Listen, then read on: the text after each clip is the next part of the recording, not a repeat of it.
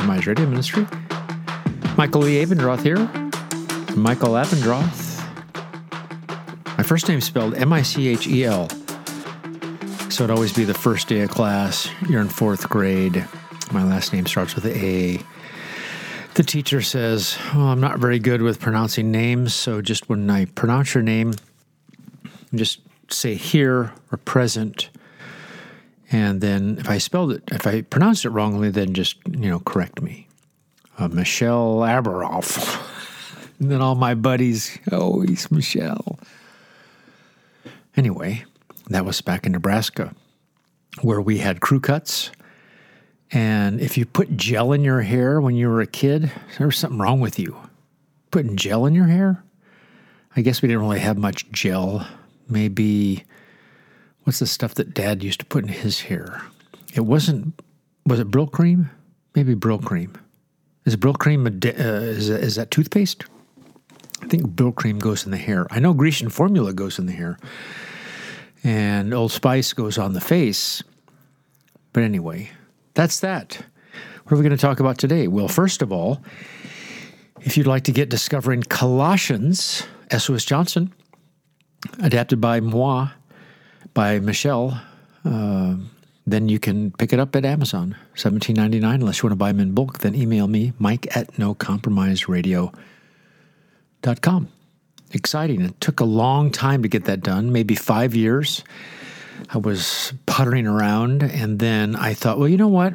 I'm going to get this thing done. It was summer of 2021, and then I thought, well, let's just get this thing done. So I worked on it a lot of the summer.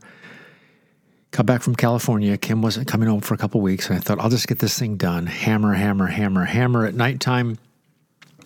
When your wife's not around, what do you do? When your wife's around, you go to dance class, or you go out to eat, or, you whatever. Go play pool. And then what? So I was working on Colossians. Then I tested positive for, I almost said cocaine, for COVID. And I thought, well, I'll be at home all day. I have to isolate. I will just finish Colossians. So again, working on that. Didn't feel too good the first day. Taking ivermectin, taking hydroxychloroquine, taking D, there were several other things. I had a whole box of stuff. Day 1, fine. Day 2, fine. Day 3, fine. Day 4, getting worse. Day 5, getting worse. Day 6, getting worser. And still breathing fine and all that stuff. But then after about 2 weeks of COVID, I thought, I'm not really breathing that well. So they gave me steroids, and they gave me Zithromax. And then I still had to go into the urgent care. They said, sorry, this is not your last stop, sir. And I don't even think I got to say goodbye to Kim, and off I went to the hospital. Not one of the better hospitals in town, but they take you to the closest one. So you had to know that. So if you're ever super sick and you go to urgent care by a good hospital. But God is sovereign, kept me alive anyway, 16 days later. And now I just have to deal with things like my voice and coughing. And I've been riding the bike. I rode 20 miles the other day at 17.2 miles per hour, which is really good for me at my age and even with my lungs. So I could complain, but I don't want to. Now it's just this sinus thing. It's just I've got these inflamed sinuses. I did the allergy test, no allergies. She looked with the scope, no polyps or anything like that. So I'm sorry you have to hear my nasally voice, but at least there are no more reruns and we're back on the radio. I know. Spencer did a good job on reruns for the summer, but there's nothing like almost live. I know, I'm dumb. Dumb and Dumber. My name is No. My sign is No. Anyway, that's what I say now to false teaching. My name is No. I don't even know who sang that, just in my brain. I'd like to tell you a little bit about the sovereignty of God. You're going to like it too. Not because I'm saying it, but because God is sovereign, and you're going to be encouraged by the sovereignty of God. Remember Luke chapter 2. In those days, a decree went out from Caesar Augustus that all the world should be registered. This was the first registration when Quirinius was governor of Syria. and all went out to be registered, each to his own town. And Joseph also went up from Galilee, from the town of Nazareth to Judea, to the city of David, which is called Bethlehem, because he was in the house and line or lineage of David, to be registered with Mary, his betrothed, who was with child. While they were there, the time came for her to give birth, and she gave birth to her firstborn son, and wrapped him in swaddling cloths, and laid him in a manger, because there was no place for him in the inn. When you first read that, you say to yourself, okay, we read that at Christmas. Maybe not really that exciting, but, I have to tip my hat because it's in the Bible, and I know it's good for me and profitable, and I don't want to say anything bad about God's Word. And so what in the world are we reading? Why is it here? And so remember, Luke in chapter 1, verses 1 to 4, tells us how he writes, detailed, orderly fashion, historical, etc. And then why, so that you might be certain about the things you've heard, that is, about Jesus, so that you could have certainty. And I want you to know that this passage screams sovereignty. It screams sovereignty so much that you could be certain this is all happening in real time, in real space, and there's a God who's orchestrating all this.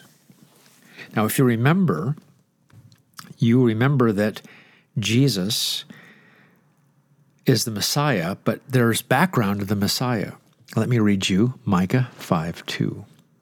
But as for you, Bethlehem, Ephrathah, too little to be among the clans of Judah, from you one will go forth for me to be ruler in Israel.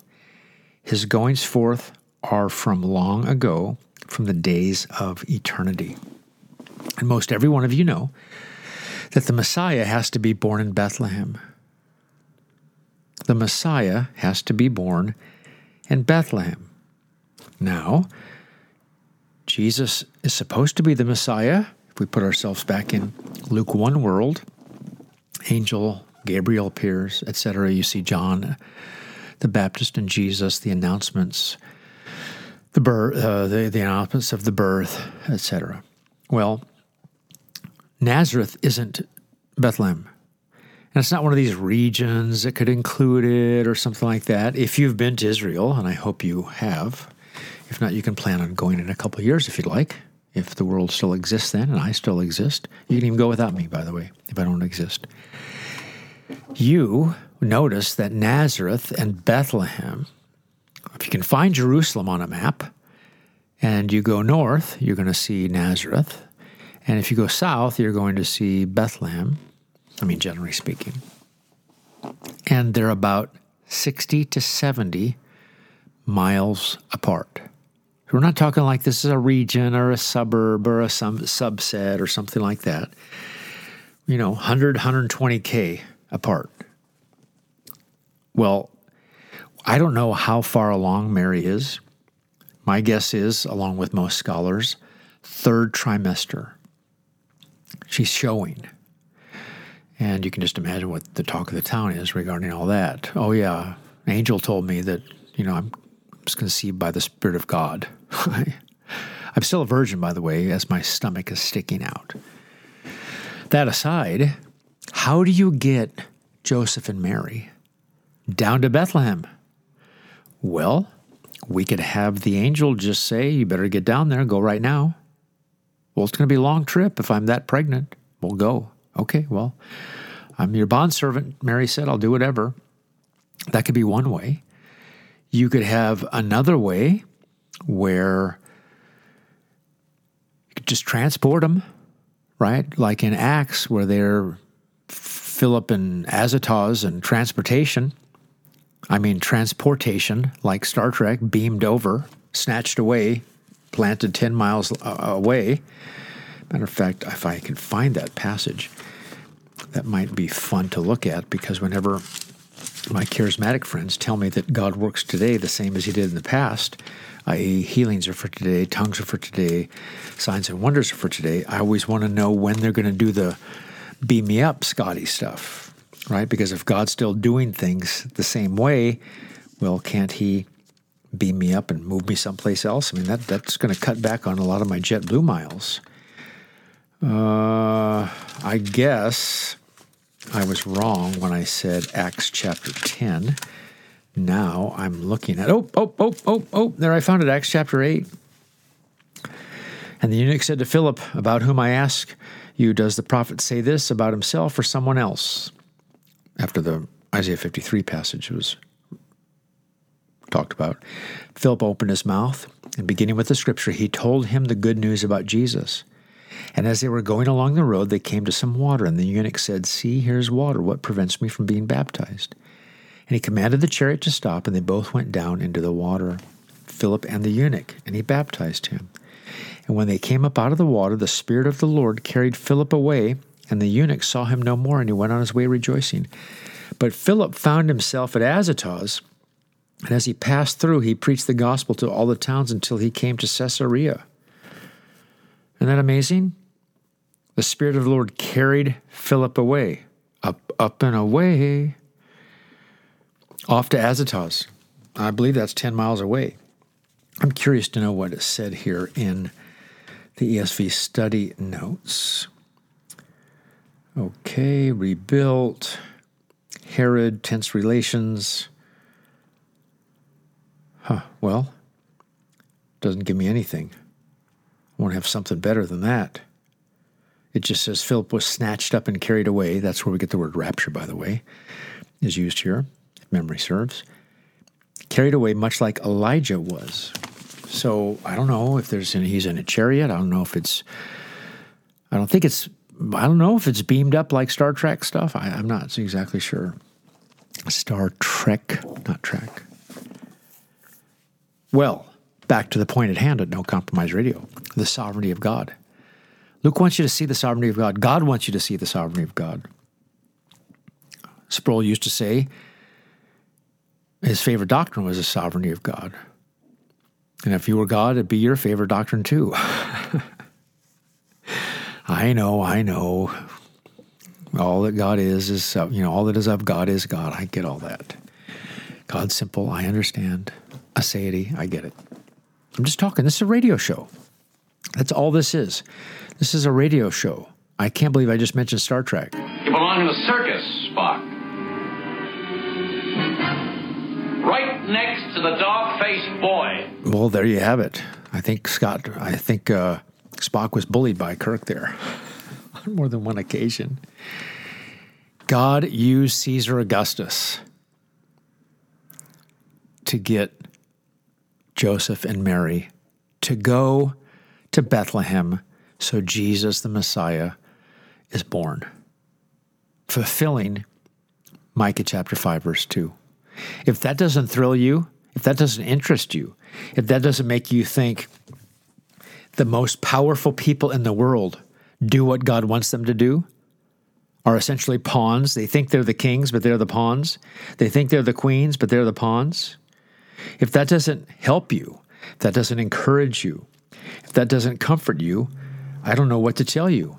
Here we have the grand nephew of Julius Caesar, a man named Caesar Augustus, like king, revered, the august king. It wasn't his real name, but that's what they called him. And he does the peace of Rome, Pax Romana. He does all kinds of things militarily, but there's someone who's more sovereign than this king, because the king's hearts are in the Lord's hand, and the Lord, turns those king's hearts whichever way he wishes. And if you have a governor, if you have a senator or two, right? If you live in America, if you live in another country, just whoever your leaders are, the president's heart is in the hands of of God. And you say, well, the president doesn't really make any decisions anymore because he can't. Okay, the advisors. Okay, the Obama administration is now controlling Biden. I mean, whatever you want to say. I want you to know that God is sovereign. And this prophecy is fulfilled through these sinful people like Caesar Augustus, through Quirinius, the governor of Syria. And Jesus is actually born in Bethlehem because this is what God had decreed. How awesome is that? I wonder if Caesar Augustus thought, I'm going to make sure that'll happen. I want to make sure the King of Kings is going to be born. No. Had no idea. Like setting the world of salvation in motion. Caesar Augustus. I mean, God uses Cyrus, does he not? I mean, God used Pontius Pilate. Right? Jesus had to die. One man wrote, God knows how to get you where you need to be. He used the pagan ruler of the world to move Joseph and Mary. So see, even that, to encourage. How does God, I mean, I know this is going to be talking about me now, but I'm just thinking about my own life because I want you to think about your own life. How did I meet my wife? Where did God have to move me from Nebraska to Anaheim, to Newport Beach, to Huntington Beach, to Brentwood, and there I meet my wife? How did God move me to get me to be the pastor of Bethlehem Bible Church? It was meant to be that I was the pastor. At least I'm the pastor for the last 26 years. How did he do that? How did he move me here? Because he controlled all these things. And so he knows how to get you to where you need to be. And by the way, if you're a young person and you want to marry someone, but you can't find anyone because there's no godly people in your age group or your church or this, that, and the other, do you think God knows what to do? Do you think he knows how to get you to find your wife that's ordained for you to marry or your husband? Do you think he knows that? Do you think God is mighty enough to figure it all out, wise enough to figure it all out?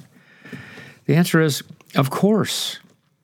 Divine plans through even wicked pagan rulers who think they're the savior of the world.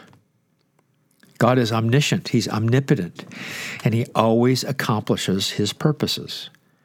And his purpose is called a decree. And you even see this here in the king. The king had a decree, but there's a decree behind a decree.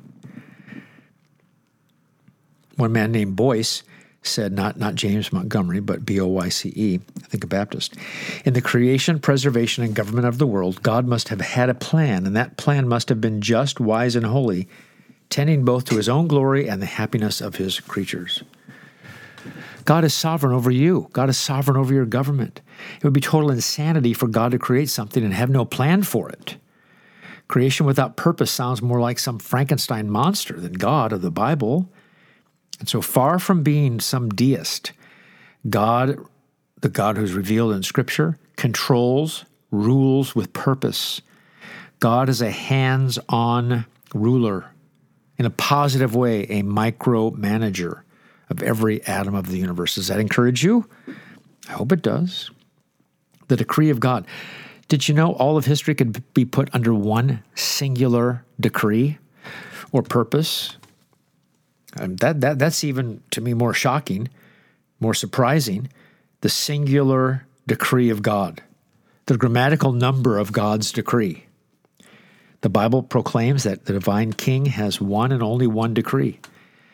Did you know in God's mind, his supreme mind, there's no plan Bs, there's no if-thens, there's no what-ifs, there's no flow chart of God tracing human history that contains lines and arrows pointing in lots of crazy different directions. More than that, God certainly does not have a plan that is in need of an eraser so he can make changes to his edict when something unexpected happens. We don't use this really much anymore, but remember whiteout? If you're writing something or typing something and you make a mistake and you can cover over the ink with white stuff that dries, he doesn't need any whiteout. If God were playing chess, strategizing against human history, would you ever have him hear check or checkmate? If you travel on the sea, if you travel off to the moon, you climb Mount Everest, you come up with contingency plans if you're smart. Unexpected emergencies. Not so with God. God's decree is fixed, eternal, unchanging, and singular. Therefore, nothing can arise that God does not ordain or know. God's plan cannot get better because it's already the wisest it could be, and it stems from a perfect God who has a perfect mind.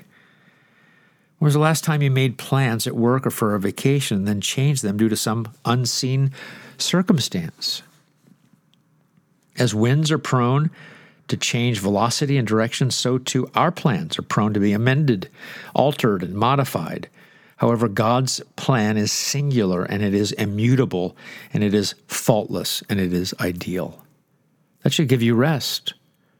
God is in the heavens, and he does whatever he pleases. Dabney said of the unity of God's mind when it comes to decree, it is one act of the divine mind, not many. I mean, we talk about decision-making process, working through plans. That's the opposite of the infinite plan of God. God doesn't have a decision-making process. That's why we say even with the covenant of redemption between the Father and the Son and the Spirit there as witness, we always call it an eternal covenant because we don't want to have it that they're debating or talking or working something out or time elapses. Eternal covenant. That's why we say that. Because there's one decree. God doesn't have to process or sort or evaluate one singular decree. I'll give you another example here in Scripture, Ephesians 3:11. This was in accordance with the eternal purpose, singular, which he carried out in Christ Jesus our Lord. My purpose will be established and I'll accomplish all my good pleasure, Isaiah 46:10. I have to amend my plans because there are outside forces at work that are uncontrollable. Human and divine planning are different. Dabney writes, as his natural knowledge is all immediate and contemporaneous, not successive like ours, and his comprehension of it is always complete, his purpose founded thereon must be singular, all-comprehensive, and simultaneous act. Can you wrap your mind around that? I mean, I think it's wondrously mind-blowing. For I know that the Lord is great and that our Lord is above all gods. Whatever the Lord pleases, he does in heaven and on earth, in the seas and all the deep. Psalm 135. It's obvious that God's in charge in Luke 2. It's obvious that God's in charge with Joseph in Genesis 37-50. It's not so obvious in my life or your life at times, and so we need to remember that God never changes and that their God is our God and that our God is doing what was going on in the background of Joseph's life and in the life of Mary and Joseph. And it's the wisest plan, by the way. This was the best. Why didn't an angel say, move down to Bethlehem? Well, this was the wise plan. And if you think about kings and all their power that they have, how many kings have miscalculated or acted rashly or reacted pridefully to a myriad of situations and circumstances? Kings have sin, their own sin, original sin, and they don't always act like they should, so they act sinfully, they act unwisely. They have to have counselors and wise men to help facilitate their decision-making. They can't see every issue. We have to have plurality of elders, etc. But God needs no external knowledge or revelation because with him are wisdom and might, and to him belong counsel and understanding, Job 12.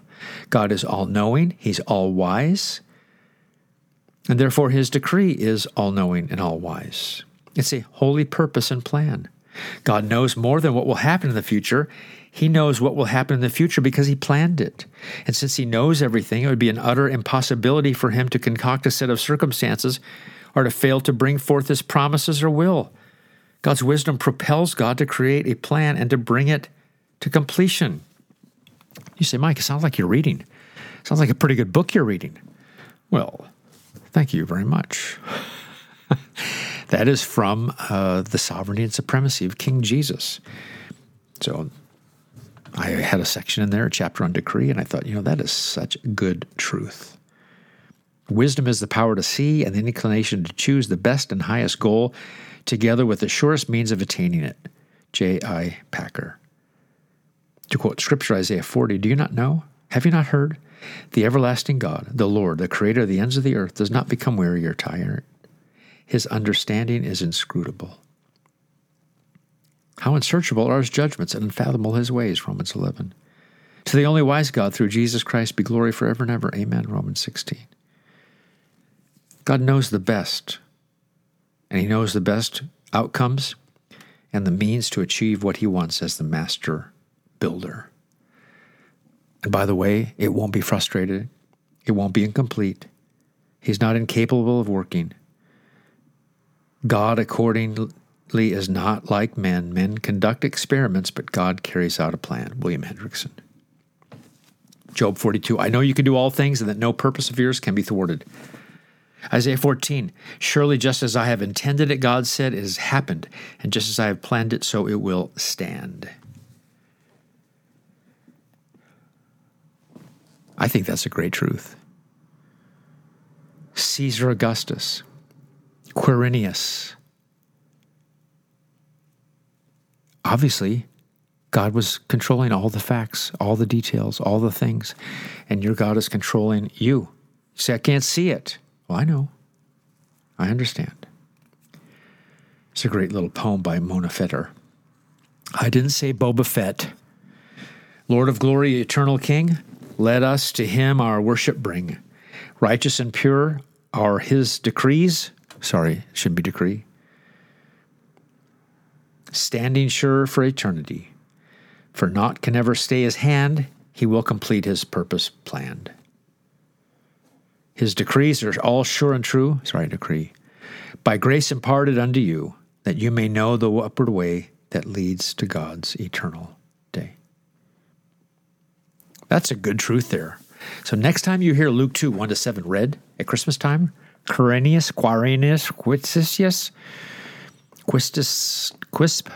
Quisp cereal, I throw that in for people my age so they understand. Then you say, I see the sovereignty of God and how he does whatever he wants. Through Caesar Augustus, through Quirinius, through Joe Biden, through anyone else. Mike Abendroth, No Compromise Radio Ministry.